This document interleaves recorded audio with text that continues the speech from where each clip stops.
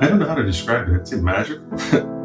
So I was involved with the Diamond Jubilee. I had a role around security. During that planning exercise, there were lots and lots of meetings. I happened to be in Atlanta. I had made that phone call, as I described earlier. And it was more just spending a few minutes between meetings. And they said, hey, listen, I really think this guy could use some help. If you've got some time, that'd be great. And this was right about the time the Durbar was actually going to happen. I got the first interview when I was in Atlanta during the Durbar. Second call when I was in Houston during the Durbar. Phone calls were back and forth. We were leaving messages for each other, and they were trying to find a window. There was no free time. Everything was just crazy busy. It was actually the last day, and Hasman was doing his last Durbar in Houston. My phone call was all of 30 minutes, and they really wanted to know, could I join right away? And Hasman was leaving that day. Instead of going home to LA from Houston, I took the job. Having been on the road for 2 weeks, I went straight to Chicago. Life can be pretty tough. We're told to balance our careers, family, health, finances, and everything else. But in today's fast-paced world, is that even possible? This is the Smiley Connection, a podcast produced by the Smiley Professionals Network. On this show, we aim to answer that very question by learning from those that are already doing it, so that you can grow both professionally and personally.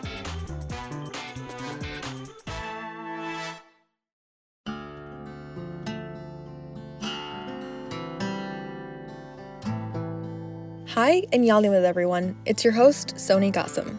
I'm currently sitting in my home in Chicago, where I've been for most of this year. And before the pandemic started, I had been living in DC for 3.5 years, the first time I had left my parents' home without an end in sight. Now, I've left home at other points in time too. For college, which was 3 hours away, and then again for 2 out-of-state internships in Connecticut and New York City. And while I felt the adrenaline and thrill of venturing out into the great big world on my own, it took many years until I felt fully comfortable. Now, that was me as a young adult. Leaving home can sometimes be a pivotal coming-of-age moment. It pushes you outside of your comfort zone. It makes you explore the unknown, learn new skills, and discover yourself. That was also true for Ghalib Kassam, this week's guest on the show, who I have no relation to. Ghalib is the Chief Information Officer at the Los Angeles Times, where he is responsible for leading the news organization's digital, data, and technology transitions. Unlike me, Ghalib left home at the age of 10. And also unlike me, Ghalib swapped continents, moving close to 4,000 miles away from his parents in Pakistan for an education in London. I couldn't imagine being that far away from my parents at 10 years old, but Ghalib was ready for it. The taste of freedom and adventure was calling his name. I chatted with Ghalib about his life experiences, starting in Burundi, where he was born, and how he got to where he is now. But we broke the conversation up into 2 episodes. You'll hear the first part today. In the first half, the C-suite executive talks about how he landed his job while volunteering during Diamond Jubilee for His Highness the Aga Khan. He also talks about the importance of seva, or service, the power of networking, and of course, his time in London. But first, let's learn a little bit about what he does today and how he ended up at the Los Angeles Times. I am an Ismaili Muslim. I believe that to be first and foremost, and I am a Chief Information Officer for the Los Angeles Times today. A day in the life of a Chief Information Officer changes from industry to industry, but for me, certainly given COVID and a variety of things that are going on today, is somewhat unique.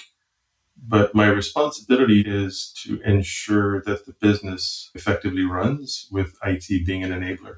So what's it like being a part of the C-suite? What are some of the pressures that you face? The biggest challenges have always been around making sure we remain profitable. But there's a big piece of ethics involved. There's a big piece of ensuring that we're doing the right thing. Like most businesses, generally, whether they're mostly for profit, by definition, they're trying to make sure that they make money. But for us, there's a very big civic component to it. So in the event that there is some sort of a pandemic, a calamity, some sort of newsworthy circumstance, we tend to put down our paywall. So when we've had the COVID pandemic, we write incredibly thought-provoking content, but it is actually informing our readers and the community at large. And so we don't charge them for that. So there's a bit of a balance that has to happen. That costs money, obviously. We've given up revenue as a result. And so we just have to come up with a careful balance as to how we work around the operations of that type of decision. Mm-hmm. So how did you land this current role? So I used to be the CIO for Tribune Company years ago. And then I went off and did a few other things. I learned about the transaction in the paper, as a matter of fact, that there was possibly an acquisition afoot of the Los Angeles Times and the San Diego Union Tribune. So I reached out to some senior members of the Los Angeles Times that I had known before, just to understand what was going on and maybe pass on some congratulations. And the conversation was a little different in the sense that the question was, well, what are you doing right now? Because they knew of my background and knew of my history of having run the company from a technology perspective before. And ironically, this was around the time of Diamond Jubilee. And I said that, I hadn't really thought about it. I was doing some other work at the time, and I didn't express myself in terms of volunteering that I was doing at the point. But it led to essentially the role. Joined as a consultant because the acquisition hadn't happened yet. So I was helping with the due diligence component of making sure the transaction was set up correctly and had the appropriate transition services agreements in place and so on and so forth. But it was more a consulting role initially. And when the transaction actually concluded, I joined as the executive vice president and CIO. Do you miss consulting? I don't think you ever get out of being a consultant once you are a consultant, because you really have to be flexible. There's a lot of gray areas that you've got to try and work around. You've got to be fluid with the business, with your peer groups in the C-suite. You're working with the CFO, you're working with the chief revenue officer, the chief operating officer, and everybody's got a different set of criteria and problems to solve. So I don't think that consulting element ever changes, but having a good business acumen really helps. I think it's not just about knowing IT really, really well. It's really understanding the business is as important, if not probably more. So there are a couple of things that you mentioned that I want to talk about. So first, you said that the role that you have now is because of reaching out to people that you knew.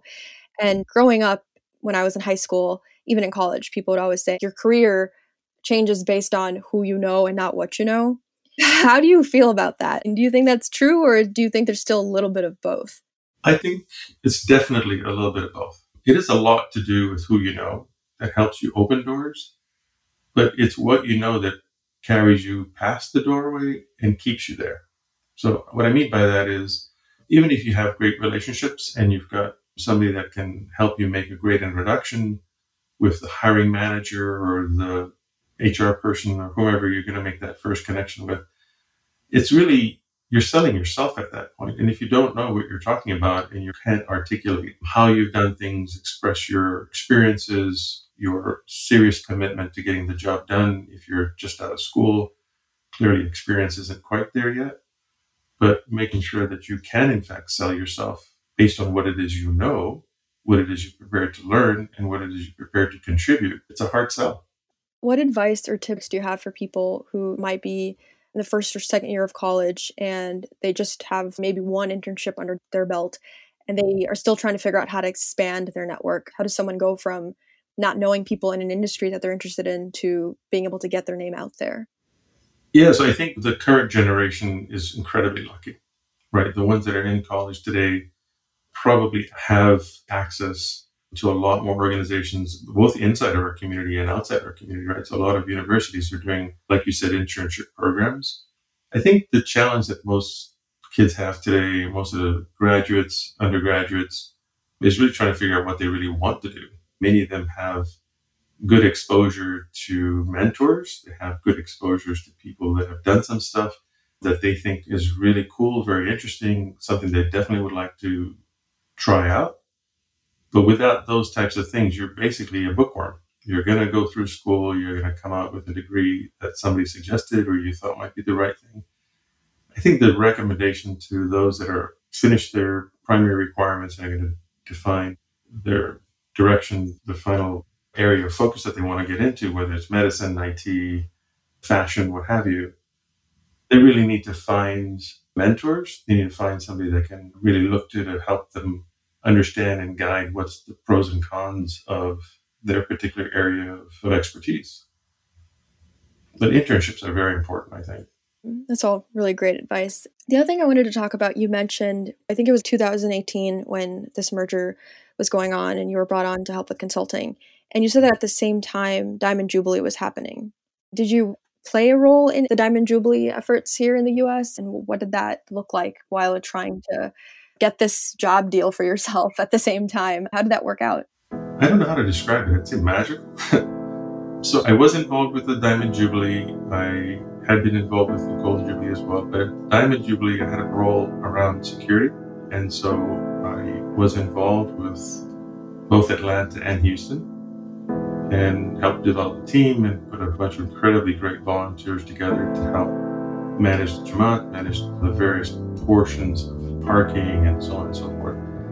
During that planning exercise, there were lots and lots and lots of meetings. Those that were involved would remember. I happened to be in Atlanta during one of the planning meetings. They would go weekends long, what have you. And I had made that phone call, as I described earlier, reaching out just to find out about the transaction. And it was more just spending a few minutes between meetings, thought to give somebody a quick phone call to say hi. And they said, hey, listen, I really think this guy could use some help in the IT space around diligence. If you've got some time, that'd be great. I said, well, I'm kind of busy right now, but I'm happy to jump in when it might make sense.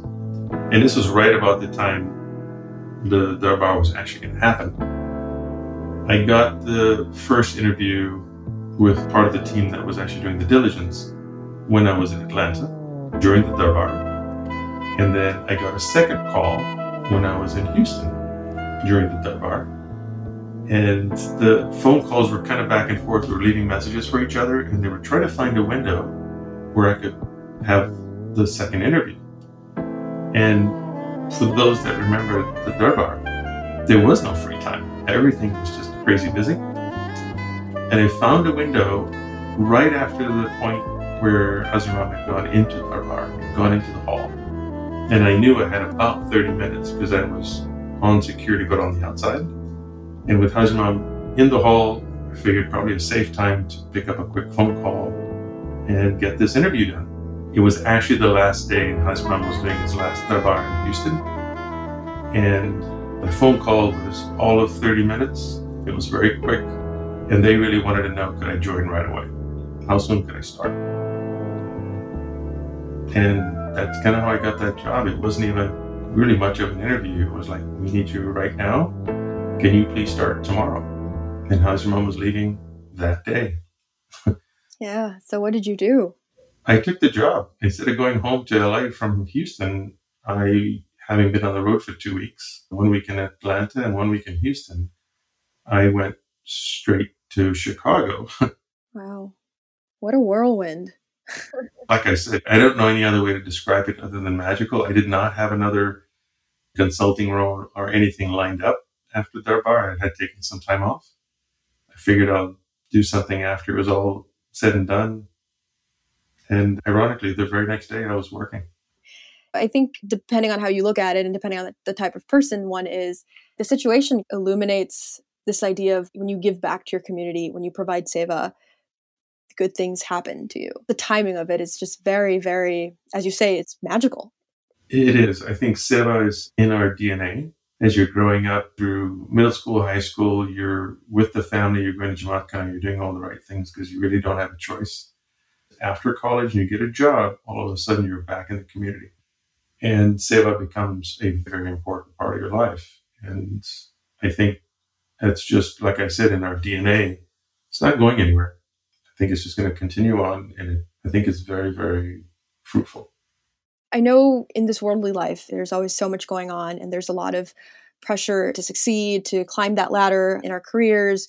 And sometimes we could be just so very busy. So how do you make time to give back to the community or to make that effort to balance our faith with the worldly life? How do you do that? I make time.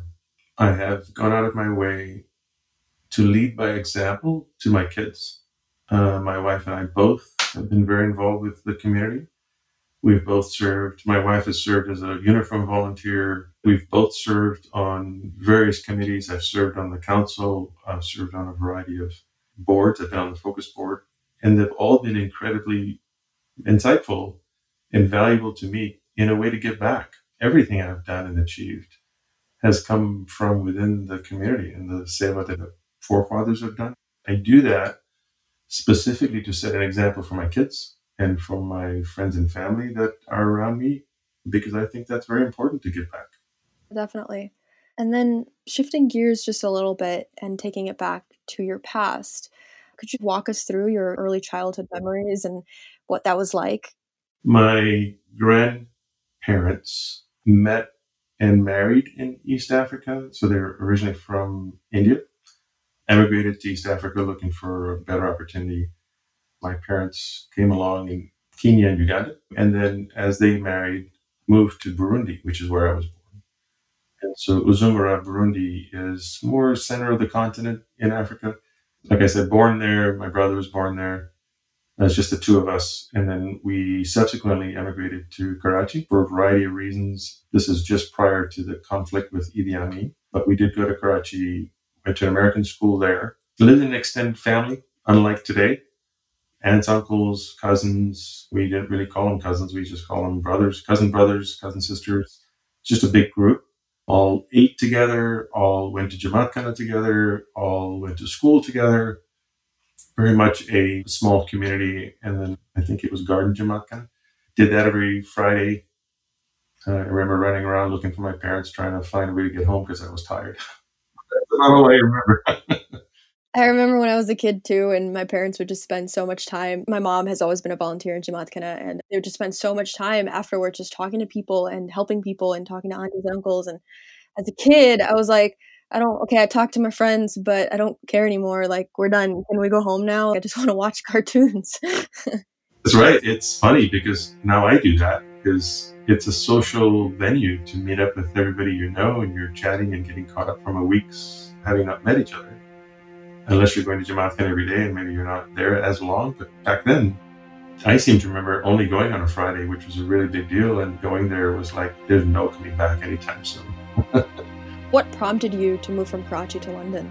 So back in those days, being an extended family, if you wanted to get anything done, it was very patriarchal. So if you wanted something, it would be you go straight to your grandfather. There's no point asking your parents. They really have no say.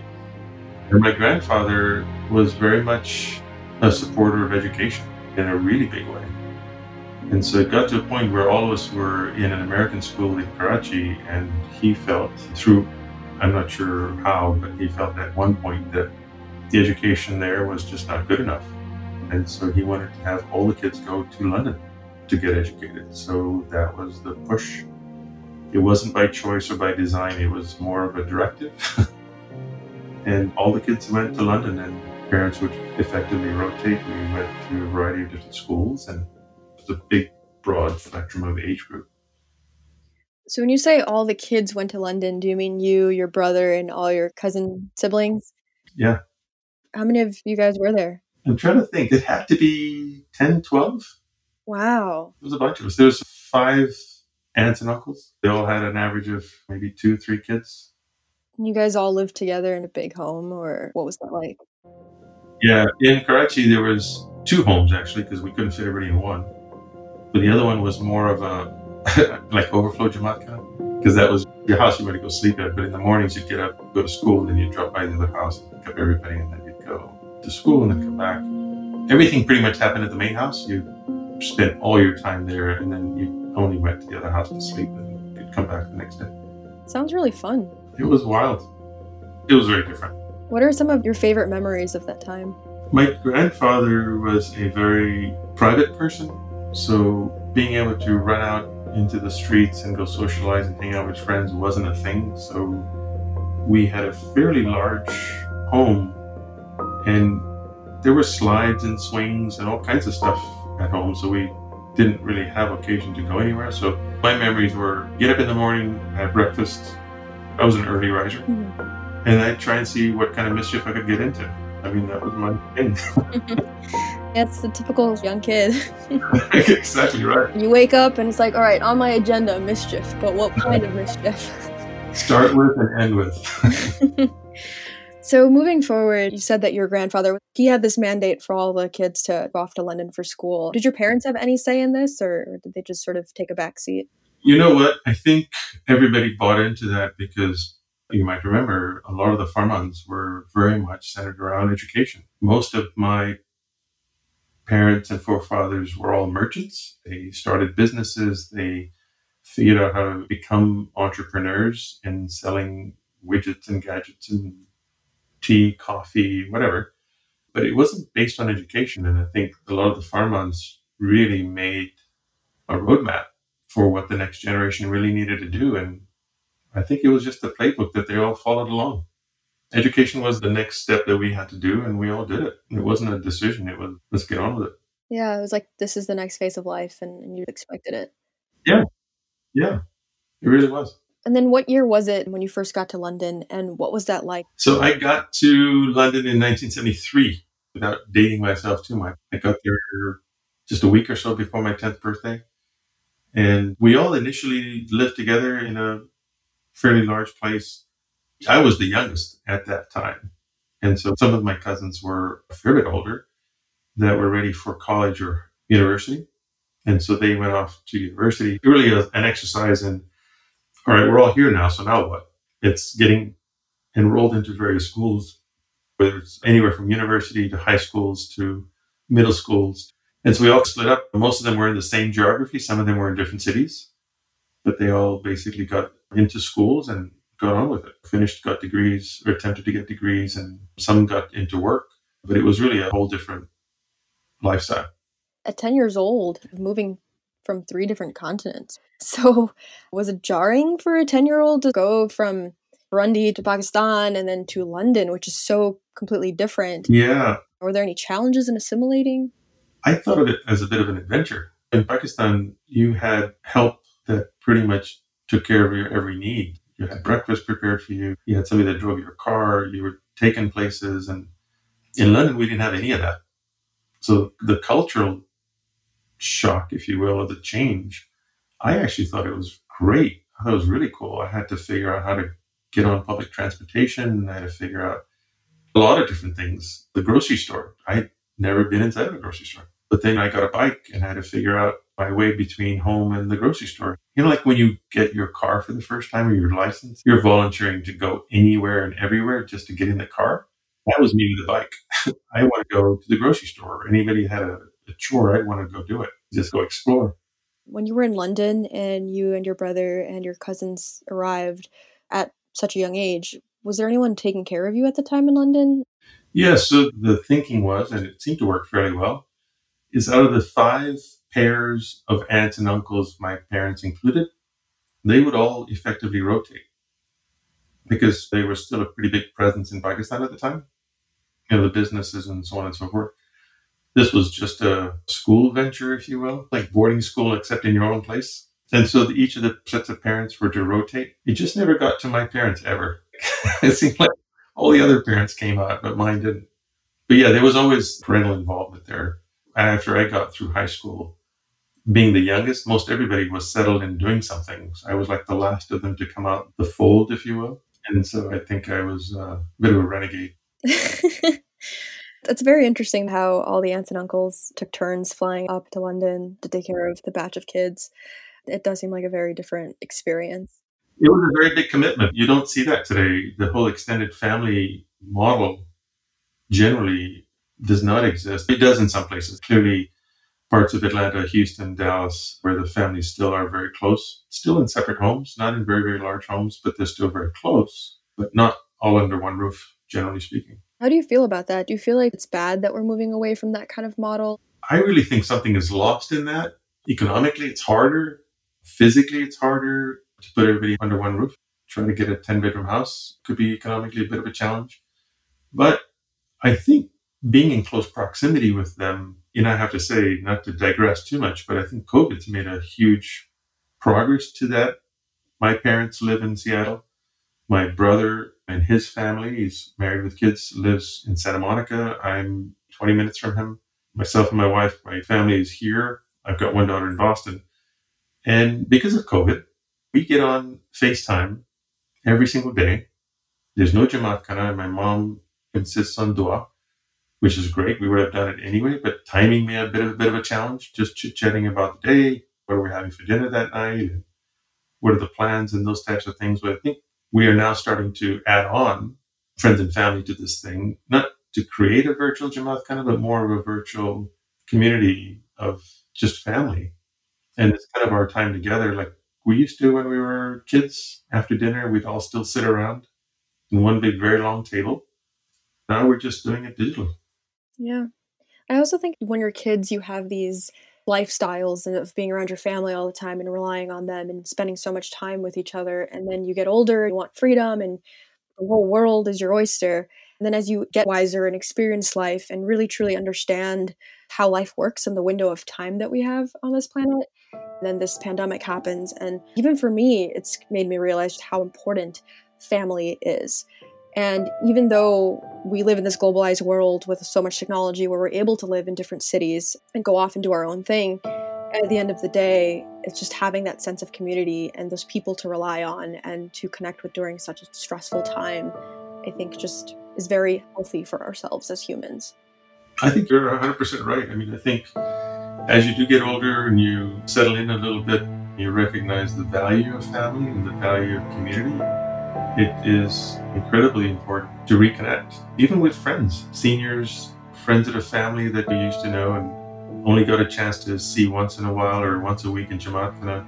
We reach out to them too. Some of them are elderly now and we'll run over and grab some groceries or whatever and drop it off at their front door so that we're not risking them more than anybody else in terms of COVID and the virus. Maintaining that social distance, but at the same time, still being able to reach out and doing the right thing. I think it's very, very important. Well, that's it for this episode. Tune in next time to learn about how Ghalib moved to the United States. In the second half of Ghalib's story, he'll talk about how he chose this career by randomly flipping through a catalog in college and leaving it up to chance. He'll also share his advice for people unsure about their careers. And we'll talk about journalism and media in the digital age. Until then, be safe and be well. Thank you for listening to this episode of The Smiley Connection. If you're enjoying the show so far, please share it with your friends and family. Show your support by subscribing and rating the show. Also, we really want to hear from you. I'm not just saying it every episode. Please send us your feedback and any topics you want to know more about. Email us at ipnpodcast@ipnonline.net. I'm waiting for your emails. This episode was written by me and edited by Cassie Lee. Our cover art is designed by Nadia Khan and Shaquille Mohammed. Marketing for The Smiley Connection is carried out by Shaquille, Amber Varani, and their team. Also thanks to Zoha Momin, our patient and amazing project manager, and Farhan Manjiani for all of his excellent help and support. Our intro music is the funky podcast intro by Robert Reed. Other music included in this episode are Played by Ear from Unheard Music Concepts, Reality Cartwheeled by Dr. Turtle, Story by Maiden, and Tired of Life also by Maiden. The podcast would not have been possible without the teamwork and help from the people who believed in it, and for that, we're grateful.